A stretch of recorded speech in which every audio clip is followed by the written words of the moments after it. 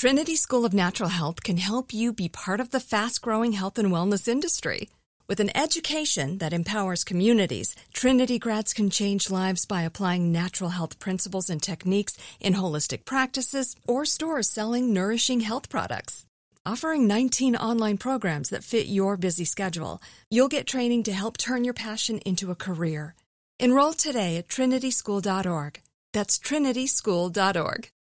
Open a limited-time 11-month certificate at Kemba Financial Credit Union. At 5.25% APY, it's more than triple the national average, plus it's a safe and secure way to grow your money. Visit your local branch or kemba.org/cb for details. Offer expires May 31st, 2024. APY equals annual percentage yield. Restrictions apply. $500 minimum and $250,000 maximum deposit. Advantage status required. Comparison based on bank rate average. Federally insured by NCUA.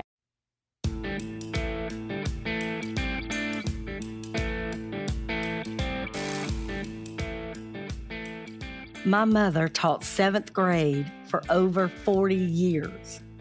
And sometimes during Meet the Teacher, I would watch her. She was so happy to see all the students and meet the parents. And she had this natural excitement about what the year was going to bring and just this anticipation of all the awards and accolades the students were going to get. And she just started promoting how fabulous their year was going to be the very first time she met them. But every single year, almost instantly, as a student and the parent would leave, she would say to me, "That's going to be my troublemaker." Now, all this child did was walk in a room, see where their desk was going to be, meet my mama, and walk out. But she knew this is going to be the shy child. This is going to be the jokester. This is going to be the jock. This is going to be really the class clown. And then this child is going to be the superstar. I mean, as soon as they crossed the threshold, she knew. So I often tell people, teachers, especially elementary school teachers, are profilers. Tonight, our guest spent 22 years in the FBI, investigating everything from violent crimes like serial killers, to white-collar crimes, to public corruption, to civil rights cold cases. Before joining the FBI, our guest was a special agent with the Tennessee Bureau of Investigation. She went on to become a team leader for Boston's Rapid Evidence Response Team and then was selected to the elite BAU. Her education took her to the University of Oregon, where she got a bachelor's degree in chemistry and then went on to get a master's in forensic science from George Washington. She was the head profiler for the Golden State Killer case, and she has a podcast called The Consult. Now, this podcast, true crime, of course, examines behavior before, during, and after the commission of a crime. And y'all have heard me talk about that. Pre and post behavior is a money tree. Julia, thank you so much for being a part of Zone 7. Thank you for having me. And I have to say, when I got your message, my heart skipped a beat. I was thinking to myself, who's this famous person reaching out to me? That's what Oh, honey, come on now. Me and you, I feel like we could probably sit at a cop bar for several hours and never miss a beat. I feel the same way. I know we have a lot in common, a lot of similar interests, and I'm hoping we get through this today. Me too. Before we really get into some of your cases and talk about some of the highlights of your career, I want to know your process. Do you have a particular area that just draws you in? I mean, you just gravitate towards something within a case file first, whether it's photographs or reports or witness statements? Mac, everybody, at least the people that I work with, have a different process. But because of my background in forensic science, I am interested immediately in the crime scene photographs, the autopsy and the autopsy photographs. That's where I go to first.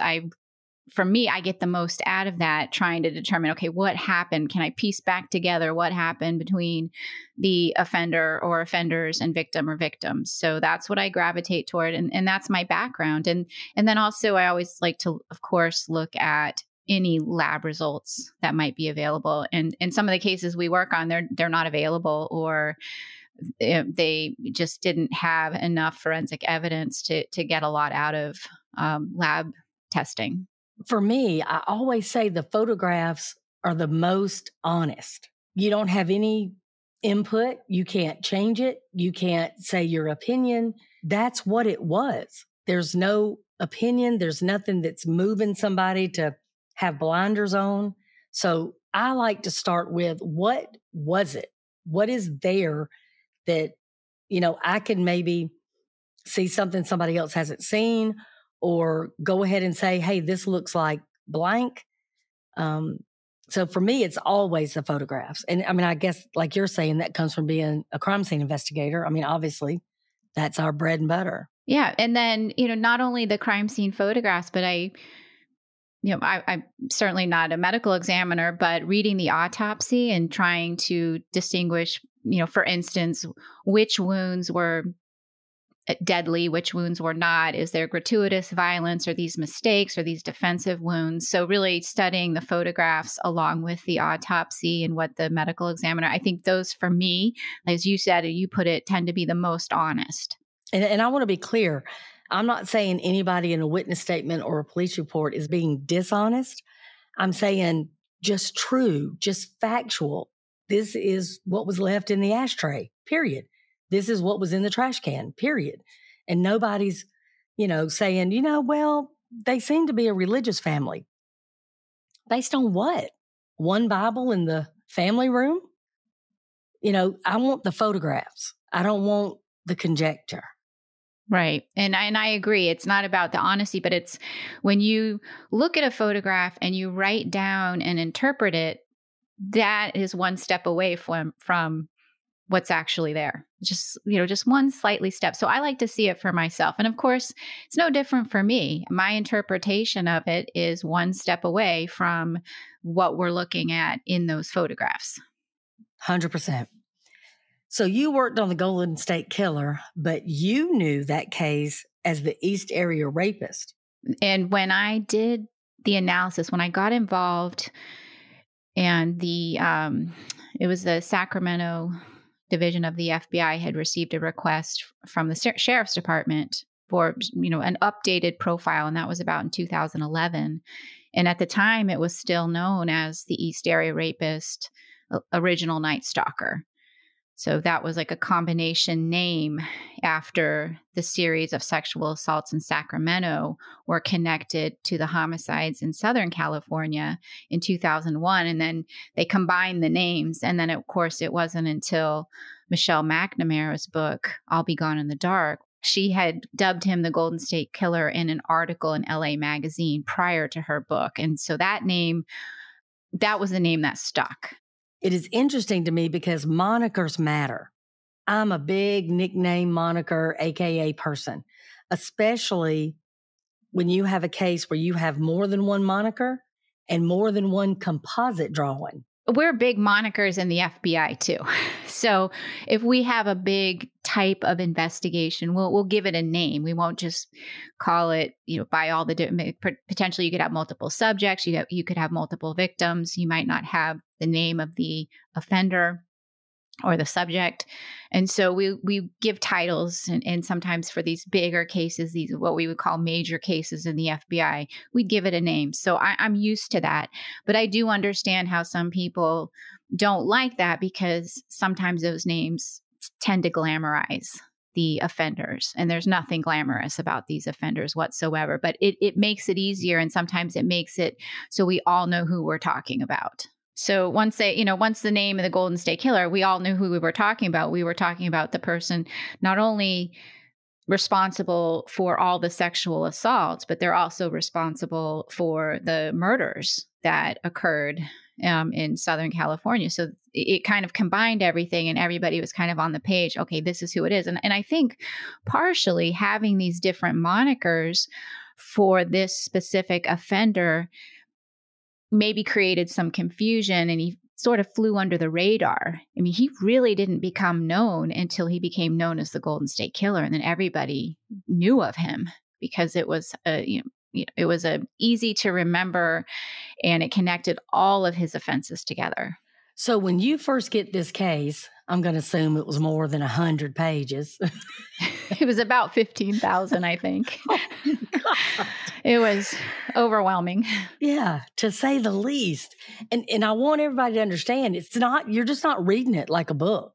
You're having to read and analyze and put in some type of category and section so that you can make sense of whatever profile you're coming up with. When I started, it was really overwhelming. So what I started with was just starting with the first offense that the investigators attributed to this offender. And I got about 15 into it. I mean, it was about in my 15 offense. And I started to notice some things and realize some things about him in particular. And I thought, you know what, now that I'm starting to notice these things, I need to start over and go back through and make sure that what I'm seeing is in fact happening in every single case. And you do that. Sometimes you have to start back over if you notice something. And so it took me a while. It probably took me a full initially probably about 6 months to really get a handle on everything, but really about 2 years to really finalize everything. Did you find when you went back through that maybe you even saw some sub-level detail that you had not noticed before? Yeah, you always pick up something new.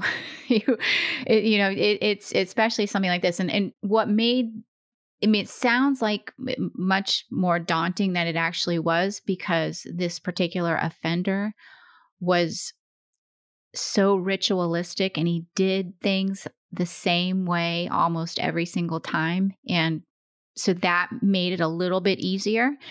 So what I tried to focus on are the times where he didn't do something the same, and what was going on around him, or how was the victim reacting, or did the victim say something, or was there some sort of outside influence that caused him to deviate from his normal plan. And those were the things that I tried to focus on with him to really try to understand his personality traits and characteristics.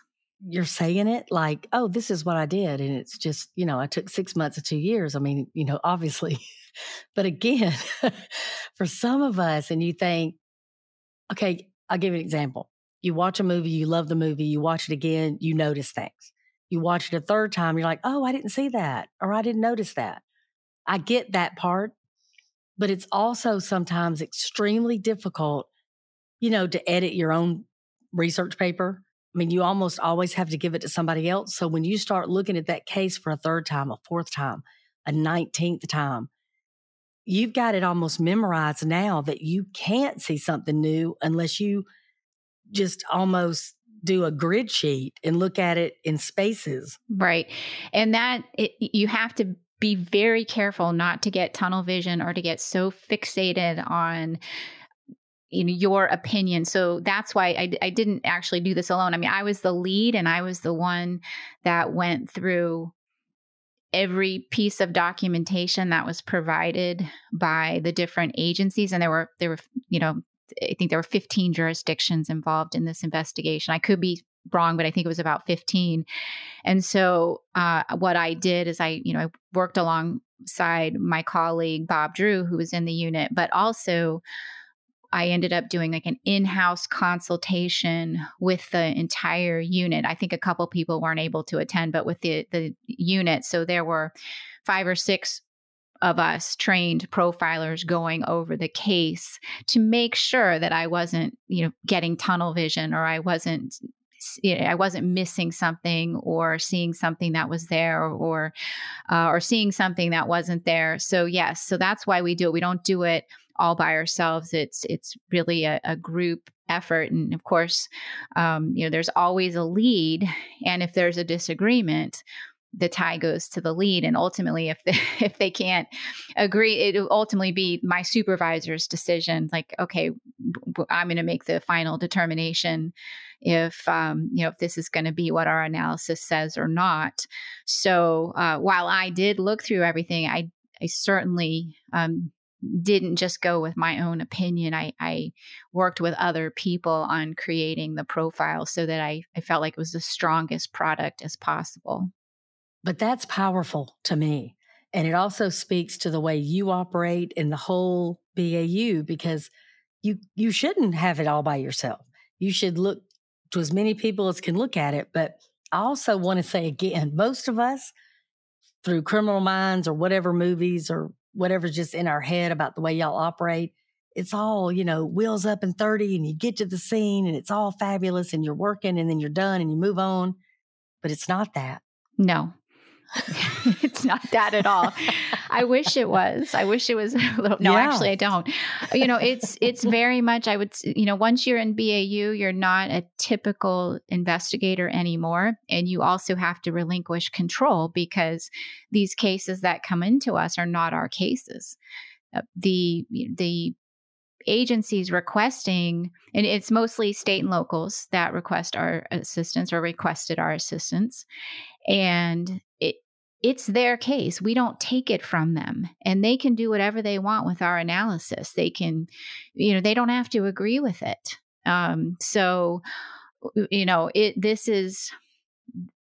This is not us going out there and conducting the investigations or conducting the interviews or making the arrests. It really is kind of a desk job. We go through investigations that have already been done. And then, a lot of times we will go out to the crime scenes and look at them. I mean, obviously, there's certainly, they're certainly not the same as, when the victims were found. We're not processing crime scenes, but, if we can go to a location and it hasn't changed much, it's a really good idea to see, to go there and see it for ourselves to get the perspective. But other than that, it's not the same. We're not kicking in doors. We're not doing arrests. We're not conducting interviews, at least not interviews that are investigative interviews. There's a lot of research that's done, and you might be conducting interviews for research, but even that's rare. There's a whole other unit dedicated to research.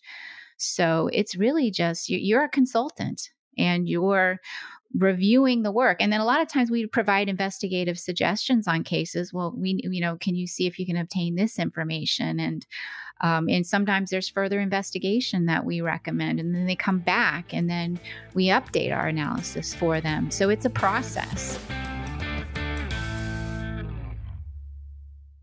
Trinity School of Natural Health can help you be part of the fast-growing health and wellness industry.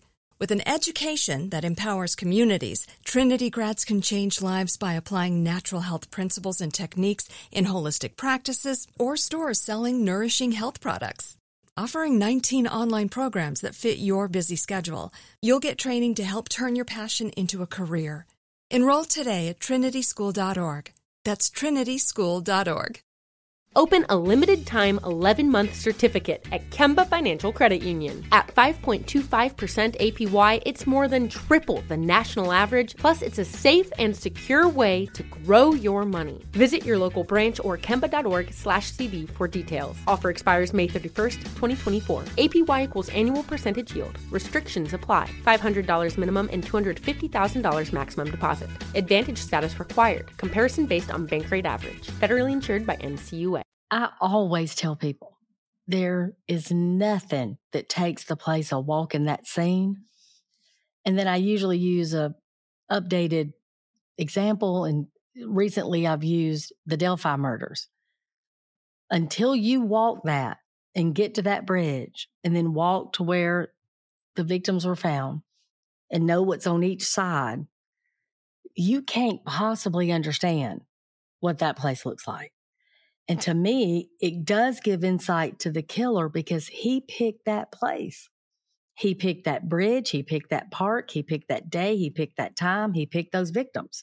So that tells you something about him. For me, walking the scene usually adds so much for me of the perpetrator. I completely agree. And I can think of one case in particular where a woman, she was an older woman who owned a bookstore, and she was murdered in her bookstore. So we went out to the scene, And it was on a busy road, but we get there and we see that the front door, so the bookstore was attached to her home and it had like a little walkway out to the bookstore, but the front door to the bookstores was covered in ivy and you couldn't even see it from the road. You wouldn't have known it was there. And she did deal, there were some antiques in there and it was, she sold little knickknacks in there and she dealt with people who she knew mostly. And I thought this is very strange because if somebody wasn't familiar with this area, just happened to be passing by, they're not going to know to go into that door. That you wouldn't see it. And so that was an aha moment for me having seen it. And you could not tell that by the crime scene photos, that how hidden the front door to her business was. And it turned out that the killer was a kid, right down the street. You take that neighborhood. How far is that neighborhood from a town? How far is it from a church? How far is it from a school? How far is it from a park?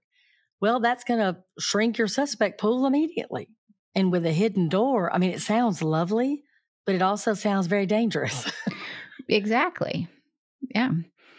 Yeah. So I completely agree. It was always very important. It wasn't necessary in every case. And it was almost impossible for us to go out to every scene. But every time I did, I got something out of it.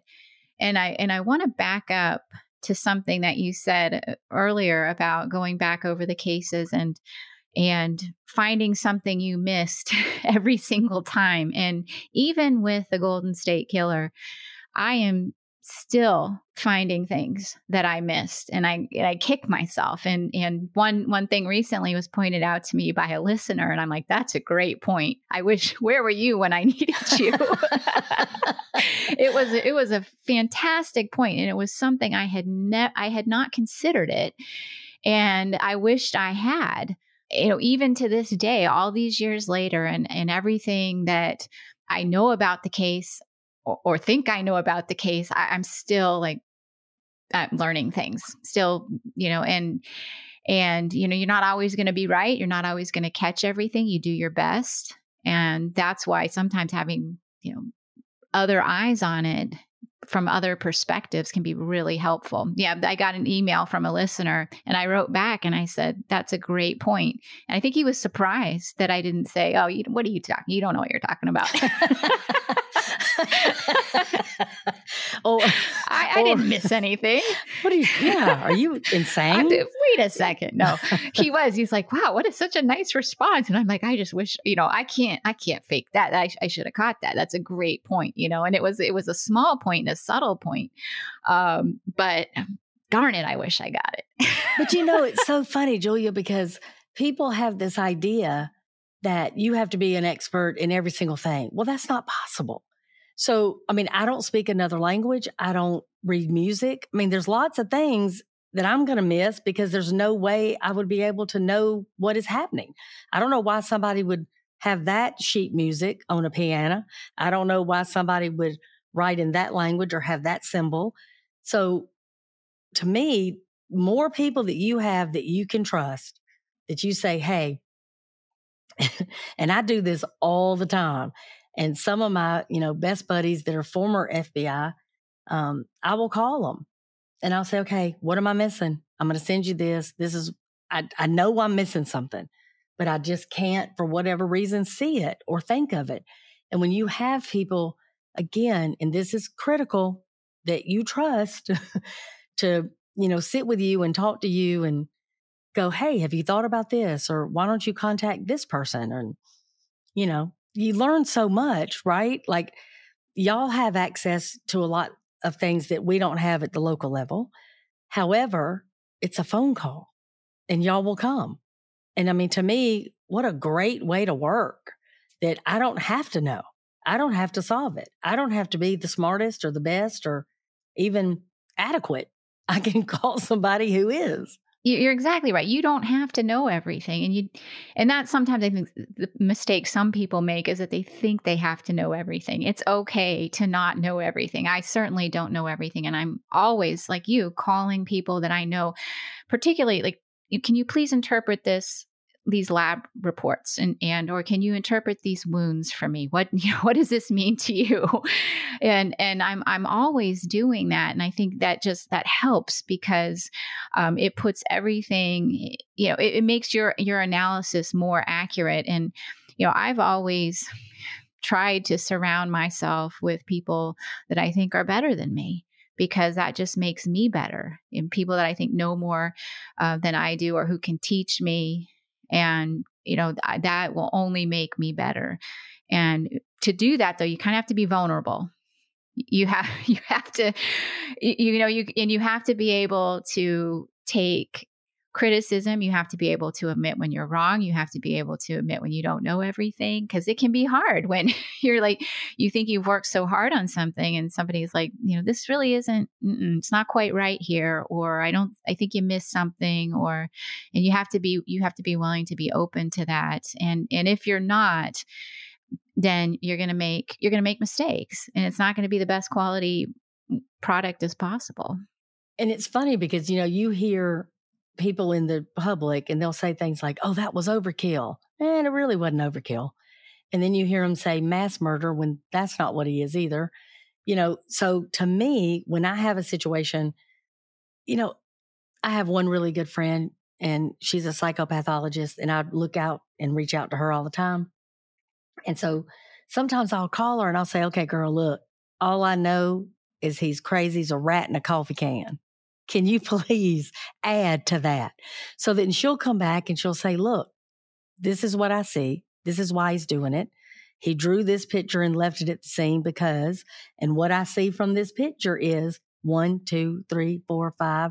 And it'll blow my mind that she got all of this from a drawing, where what I got from it is he's crazy. That to me is so beneficial and so powerful that to me, it's not even having to admit I didn't know something or I was wrong. I'm still right. He's crazy. And he's probably going to hurt somebody again really badly. But she's able to give me information that I can help the detective say, you're looking for this type of person. Right. And that's your instinct. That's your instinct from years of being in this kind of work, and maybe even the instinct you're born with. And so you have this feeling, and it's always great to have that person that can help you articulate what you're seeing. And sometimes we can't really put our finger on something. What am I saying? Why is this bothering me? What am I missing? And then you have the person you can go to, and they can put your feelings into words for you. And it's like, and then you can explain it. So I have those people that I can do, and there'll be times where like, why do I have a bad feeling about this? Or what am I, I can't quite put my finger on this. And then, these people are part of my podcast as well, and they can help me articulate like maybe my gut feelings or my instincts that I can't quite articulate. And it's great to be surrounded by people like that. To me, it changes your entire career when you have those people. And that's the whole premise of Zone 7, as you know, those people that have your back, that you can trust, that are only looking out for you, that cheer for you, that are not going to do anything to, hurt you, only elevate you. That's the whole point. And hopefully we can do that for them in return in some way. But yeah, it's a game changer for me to have stuff. And my son has just started a career, and he's an investigator with the public defender's office. And one thing I said to him the day before he started, I gave him a printout of some people, their names, email, and phone number. And I said, look, there's a lot I cannot do for you, but one thing I know I can do for you is give you people that can help you. And so I just gave him a few people to start with that I knew, if I wasn't able to be around, that he had somebody he could call. And that to me is the ticket, whether it's professionally or personally. It really is a team effort. You can't do it all by yourself. And if you did, as I was saying earlier, you're going to miss something. Yeah. And, you rely on these people and really, don't we all have the same goal? We all have the same goal. And if, we're all working toward justice, and that is the bottom line. And we want to do the best we can. It doesn't matter if, somebody else knows something more than you about a particular subject. That is not a reflection of you. Your ability to reach out to that person and know where to go and get those resources to do that is a reflect. You are still, even if you're not the one that, I solved it or I got that, you are a big part of getting it solved because you are willing to reach out to the people who can help you. And that's, that can take a lot for sometimes, egos in our business. What are you talking about, Julia? No egos. But there are, and you really have to set it aside. And I think too, as you get older, it gets a little easier to just say, to not be so opinionated and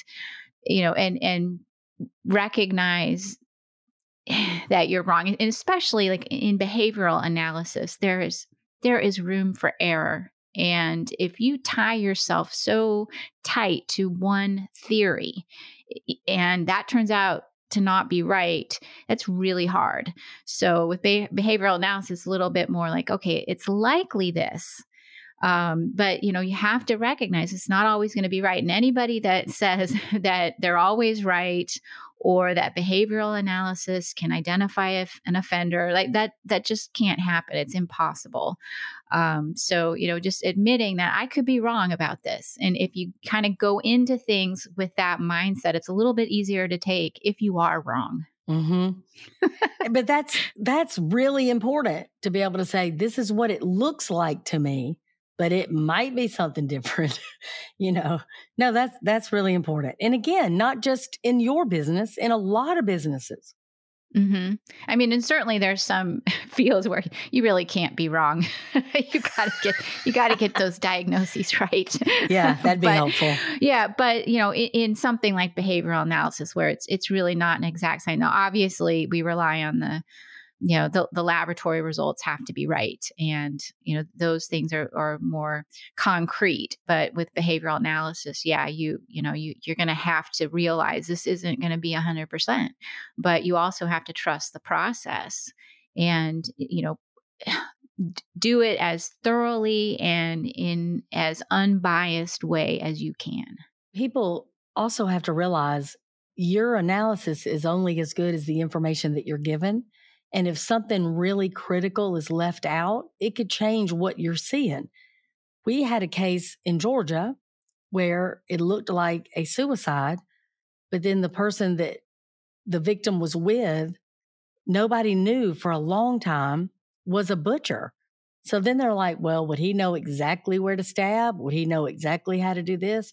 So again, everything matters. Every piece of information to me is critical. We write reports when we finish an analysis summarizing, okay, here's what we're told, and here are our observations and our analysis, and if there's investigative suggestions. And at the end of every report, we say that this is just based on the information that's been given to us, and that if new information is developed, then this analysis could potentially change.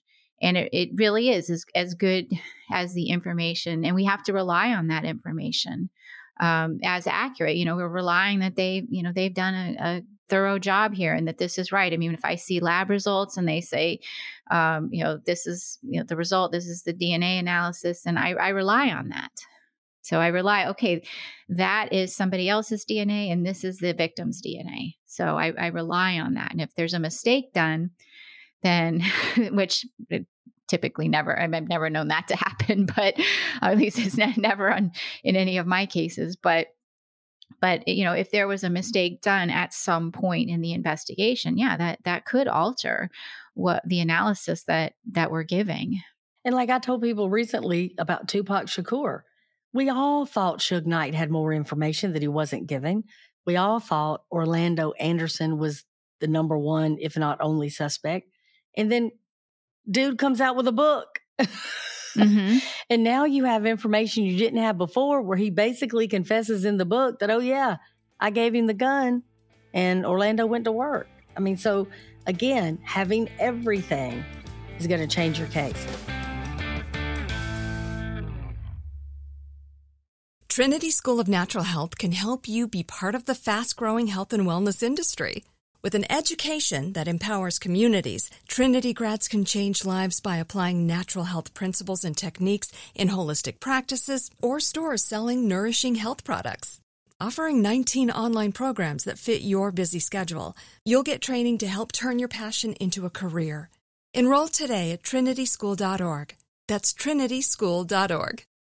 Open a limited-time 11-month certificate at Kemba Financial Credit Union. At 5.25% APY, it's more than triple the national average, plus it's a safe and secure way to grow your money. Visit your local branch or kemba.org/CD for details. Offer expires May 31st, 2024. APY equals annual percentage yield. Restrictions apply. $500 minimum and $250,000 maximum deposit. Advantage status required. Comparison based on bank rate average. Federally insured by NCUA.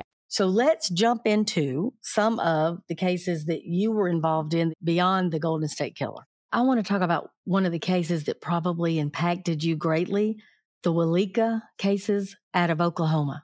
It did. So Walika, Oklahoma, that case involved the double homicide of two younger girls, Taylor Pascal Placker and Skyla Whitaker. They were ages 11 and 13. They were very close friends. And this was in June of 2008. And they were walking down a dirt road in a very rural area, not too far from Taylor's house. And they were shot and killed on the dirt road. And they were killed with two guns.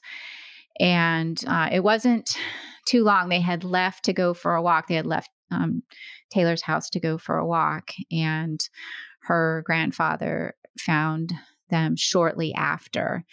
And it was a case that I saw in the news. It was before I was in the behavioral analysis unit, and I'd seen it on the news. It made national news, and I thought to myself, "Oh, what kind of person would do that?" And when I was growing up, I grew up in a small town in Oregon, and I lived on a dirt road, and I would go walking on that dirt road, and I'd go for my runs on that dirt road. And I thought, gosh, that's similar.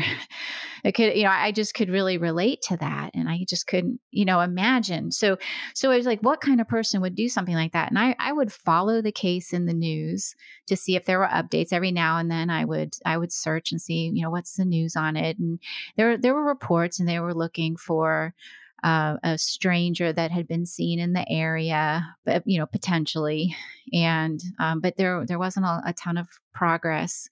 And then by the time I was in the behavioral analysis unit, I had looked up the case, and I saw a report that the Oklahoma State Bureau of Investigation was going to be asking the FBI for assistance, specifically the behavioral analysis unit. And at this time, I was still in training. I was not a certified profiler yet. And as part of our training, we have to work cases in the different units. And I was assigned to the crimes against adults unit. So I didn't typically work crimes against the children, but I needed to do one as part of my training.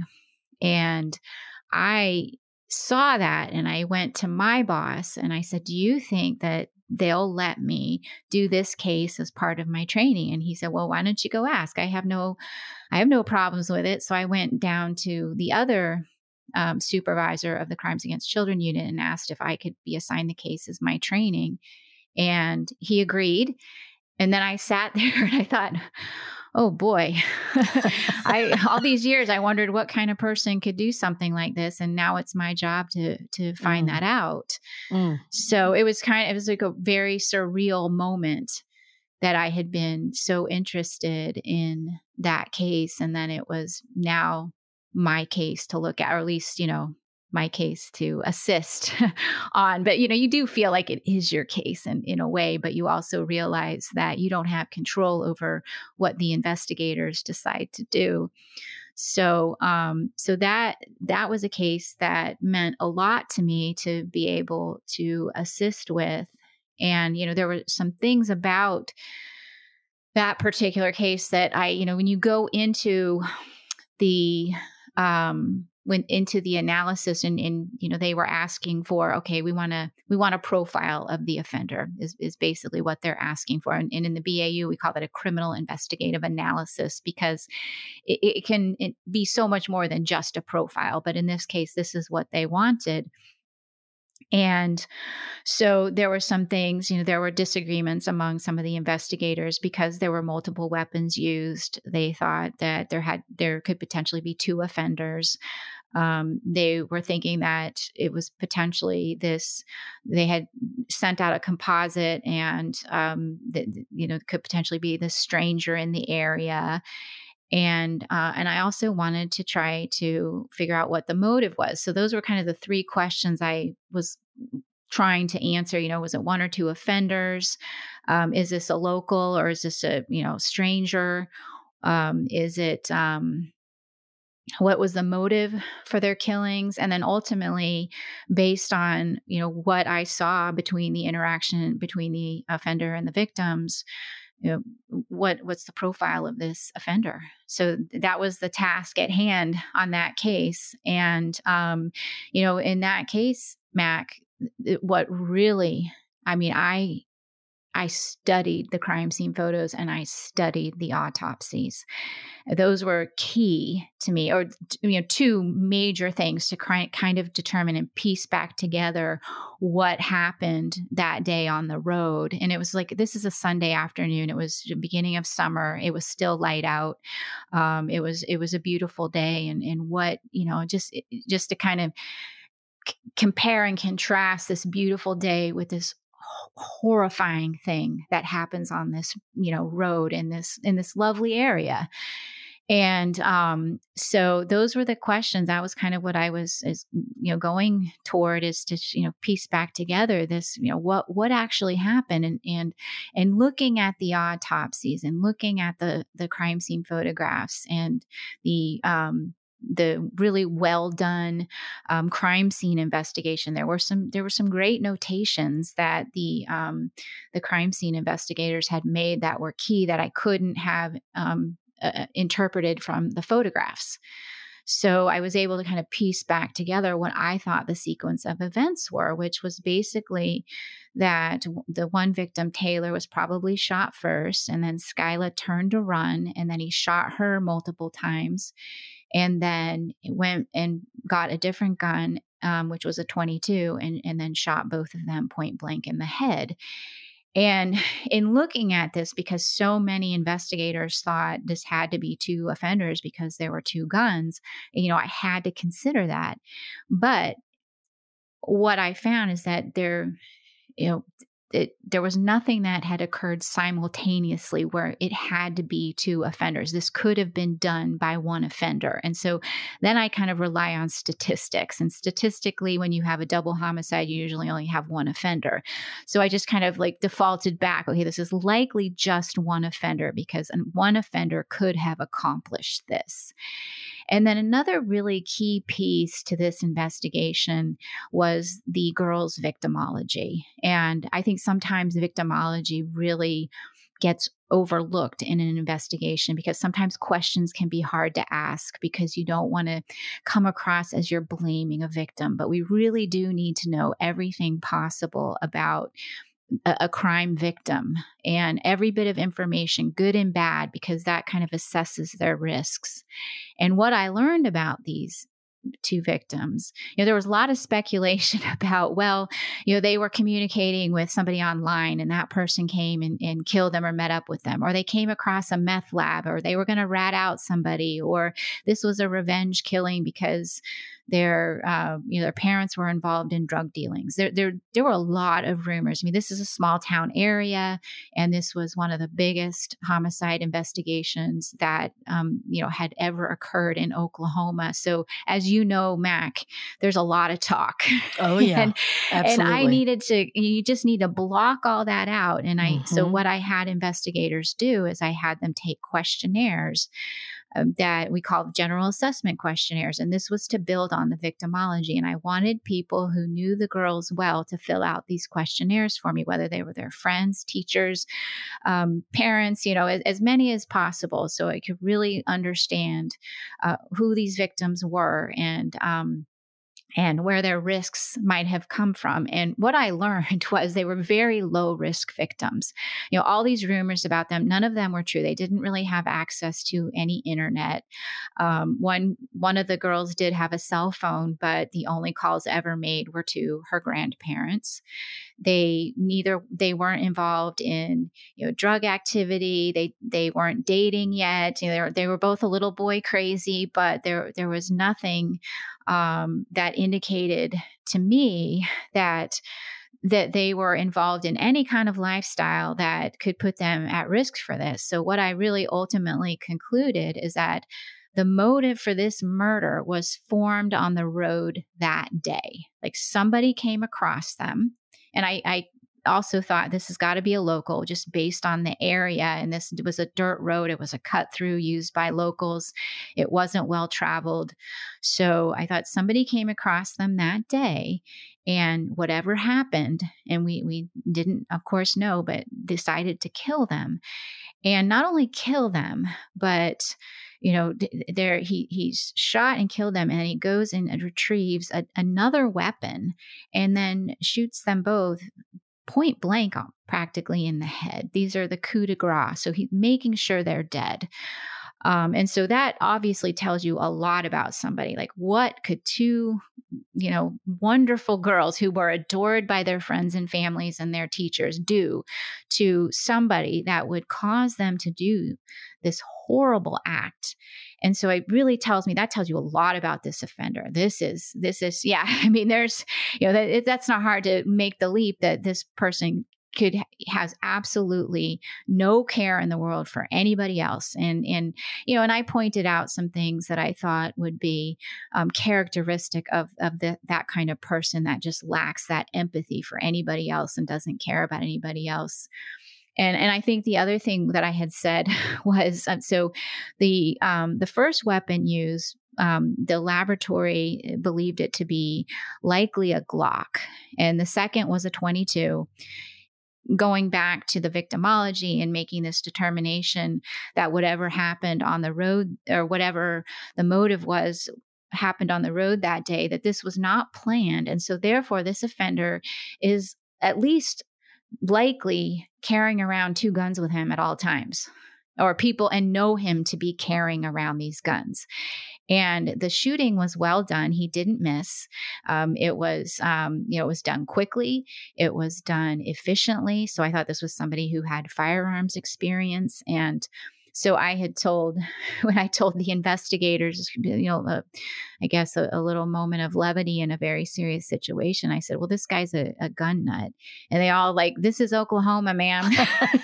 and I said, no, hear me out here.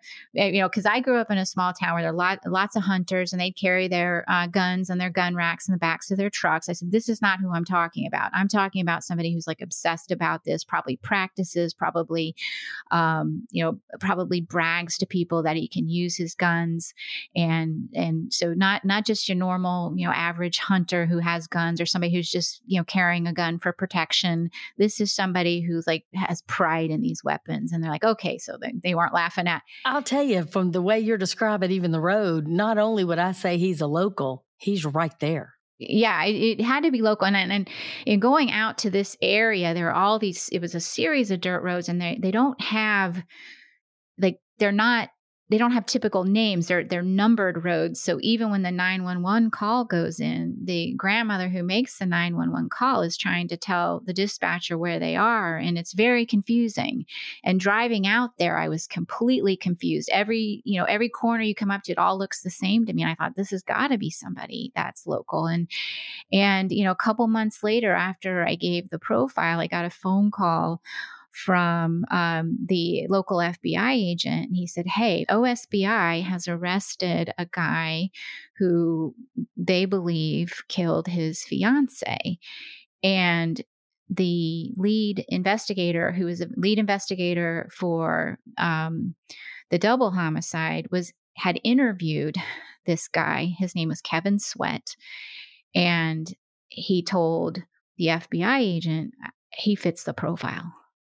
He's like, and so I get this phone call and I tell the FBI agent, I said, listen, I love how you're thinking. I'm really glad he's embraced the profile, but just because, and certainly just because he did this and it's really bad doesn't, that's a big leap to make. And they're like, no, he fits the profile. He fits the profile. And as they started to tell me characteristics about him, I started getting this feeling like, I think this is him. This could be him. And what are the chances? But one of the things that they sent me, or they told me that he had posted photos of himself online. And these photos were sort of, I guess, glamour shots of himself posing with guns. And I'm like, that's what even though at the time I didn't clearly know, I just knew this is going to be somebody who's kind of obsessive with these guns. But when I saw that, in a picture format, I'm like, that's him. That's him. And of course, trying not to get too, no, I didn't want to have tunnel vision too much. But I'm like that's what I was talking about. And so we developed an interview strategy for the lead OSBI investigator, and he conducted an interview, and Kevin Sweat ultimately did admit to the murders. It wasn't a perfect confession. He claimed that he saw, he's kind of trying to pretend to be crazy. And he claimed that he was driving down the road. He saw monsters coming at him. And so he had to shoot and kill them. Then he gets back in his car and then they come at him again. So then he's got to get out and shoot them again. And, although that's not a perfect admission, what that tells us is he's telling us, that was exactly the sequence of events that I had described after going through the crime scene photos and the autopsy. And that's how I had pieced it back together. And only he would know that was the sequence of events. I thought, I think this is him. And he ultimately admitted that he had pulled over to take a leak on the road. And, I don't think they've ever gotten an official motive, but hearing him say that, I thought, okay, what is he really saying? What he's saying there is that he exposed himself on that road. And so what I think happened, and we are dealing with somebody who has a irrational response to things. So what I think happened is that he exposed himself to the girls. And I think one of them recognized him because he did work in fast food with the older sister of one of the girls. So there was a connection. And I at least somebody, they either recognized him or they said something to him that was offensive, or they said, we're going to tell on you. And he was not going to have that. So I think that's what I think the motive was, because I think even though he doesn't admit it, I think what is he telling us he actually did? He exposed himself. And so that's what I think. And then, one other piece that really goes to, his fragile ego and his, his complete lack of connection to any kind of real emotion was when he's on the phone, he's under arrest. And as you know, they record all the jail calls and people never pay attention to the recording that tells you you're being recorded. But we were listening to all his jail calls and the investigators would send them to me. And at one point, his mother tells him, they're going to charge you, because he's already been charged with the murder of his fiance. And she tells him, they're going to charge you with the murders of those girls. And his response to her is, what is that going to do to my reputation?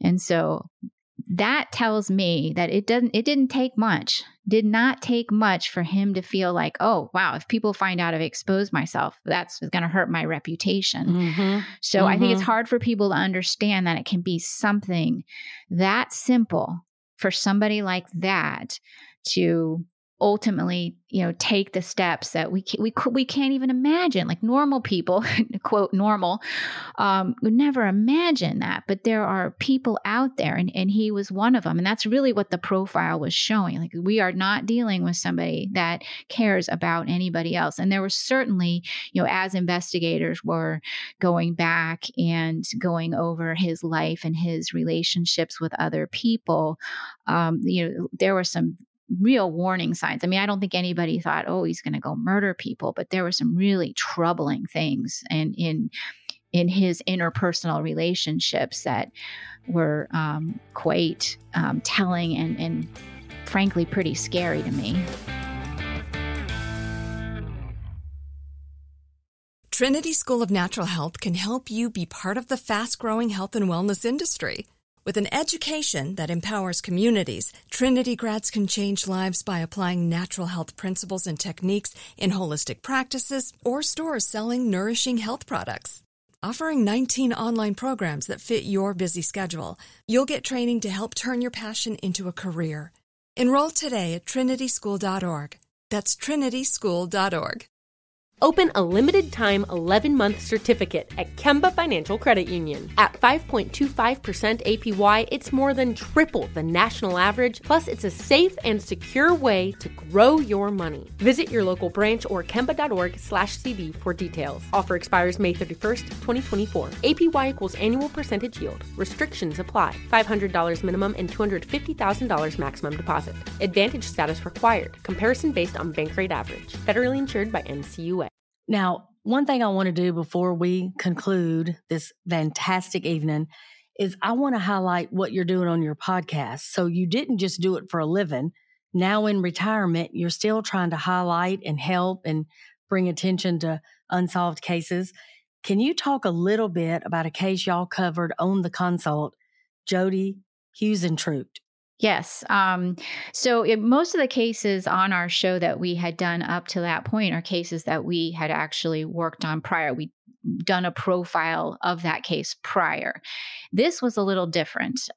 We had not, none of us had sat down and looked at this case before, but I was contacted by a journalist, Caroline Lowe, and she had been covering this case of Jody Huizentrout and for many, many years. And she just came to me and she's like, can you take a look at this? And she's always looking for ways to highlight and keep Jody's case in the spotlight.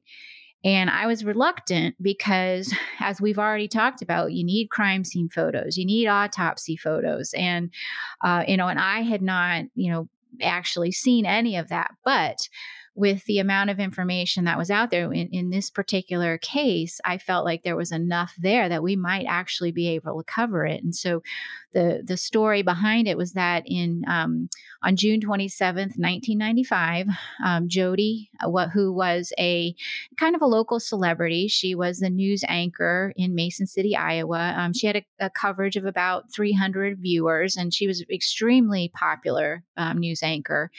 And one morning she was running late for work, and she did the morning, and she had to be at the station pretty early, but she was running late. And one of her colleagues had called her, and Jody, said, "Oh, I'll be right there." She had overslept, so Jody grabbed her things, and as she was running out the door of her apartment building, she was abducted, and she never showed up for her. She never showed up at work.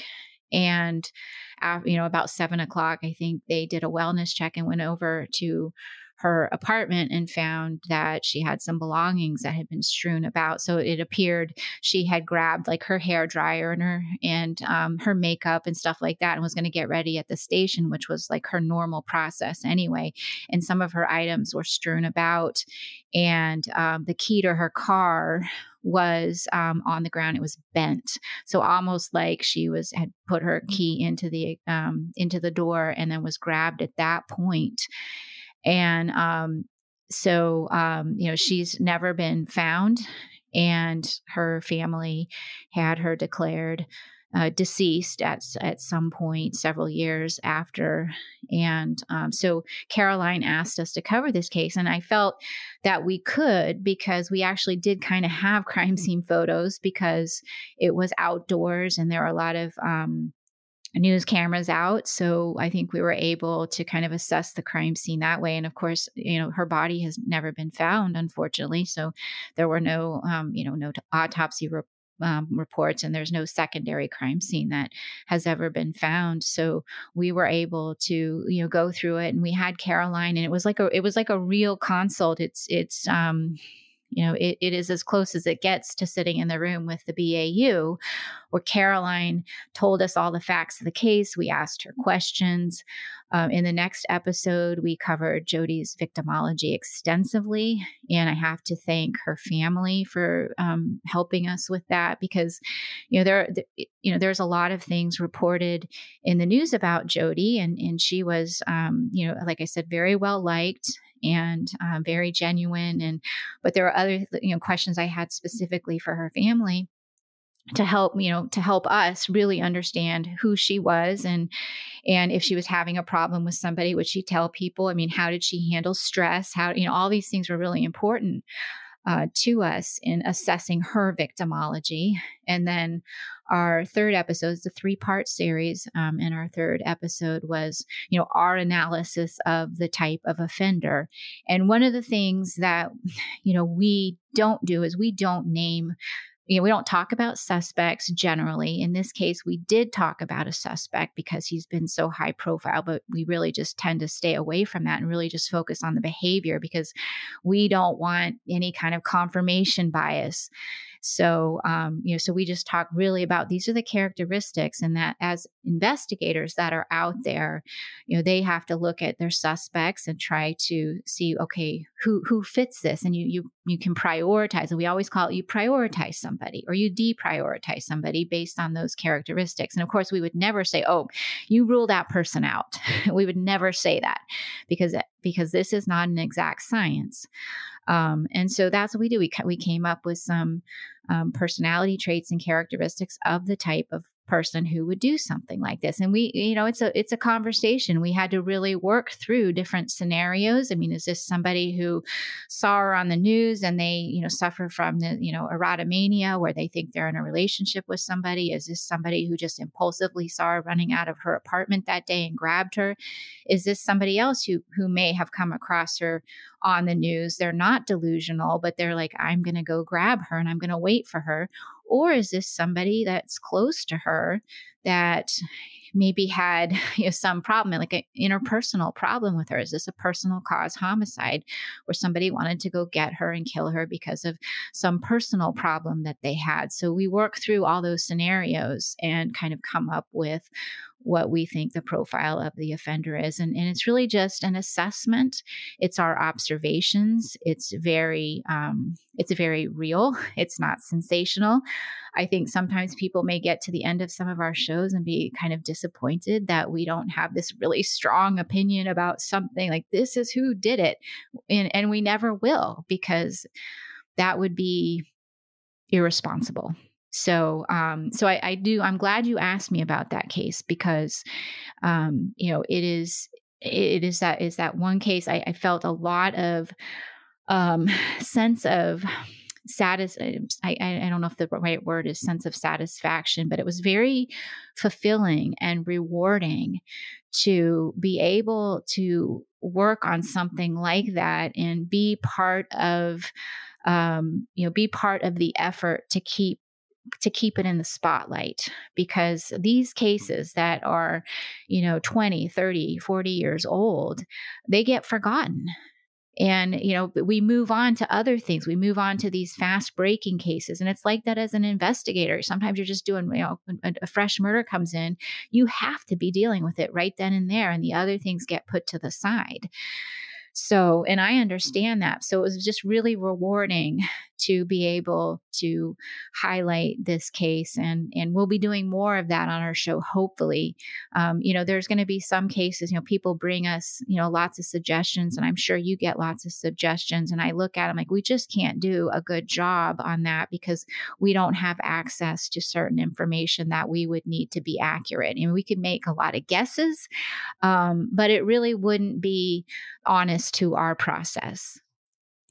I could literally sit and talk to you all night long, and I just appreciate your willingness to come on and share so much with us and talk so effortlessly about not just your process, but, what you put into it, your heart and soul. And then, once your time was done with the FBI, that, you're still reaching out and trying to help people, which I think is what this whole gig is about. I mean, we're in this thing to help people. And like you said, justice, that's what we want. I just admire you and I appreciate you. And you being here, a part of Zone 7, is just a treat, is all I can say, honey. Y'all, I'm going to end Zone 7 the way that I always do, with a quote. Lesson learned: everyone is a potential suspect, and don't let looks or behavior fool you. John Douglas. I'm Cheryl McCollum, and this is Zone 7.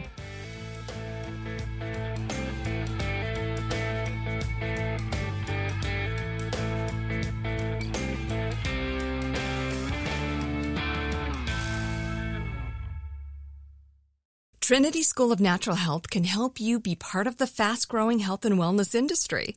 With an education that empowers communities, Trinity grads can change lives by applying natural health principles and techniques in holistic practices or stores selling nourishing health products. Offering 19 online programs that fit your busy schedule, you'll get training to help turn your passion into a career. Enroll today at trinityschool.org. That's trinityschool.org. Open a limited-time 11-month certificate at Kemba Financial Credit Union. At 5.25% APY, it's more than triple the national average, plus it's a safe and secure way to grow your money. Visit your local branch or kemba.org/CD for details. Offer expires May 31st, 2024. APY equals annual percentage yield. Restrictions apply. $500 minimum and $250,000 maximum deposit. Advantage status required. Comparison based on bank rate average. Federally insured by NCUA.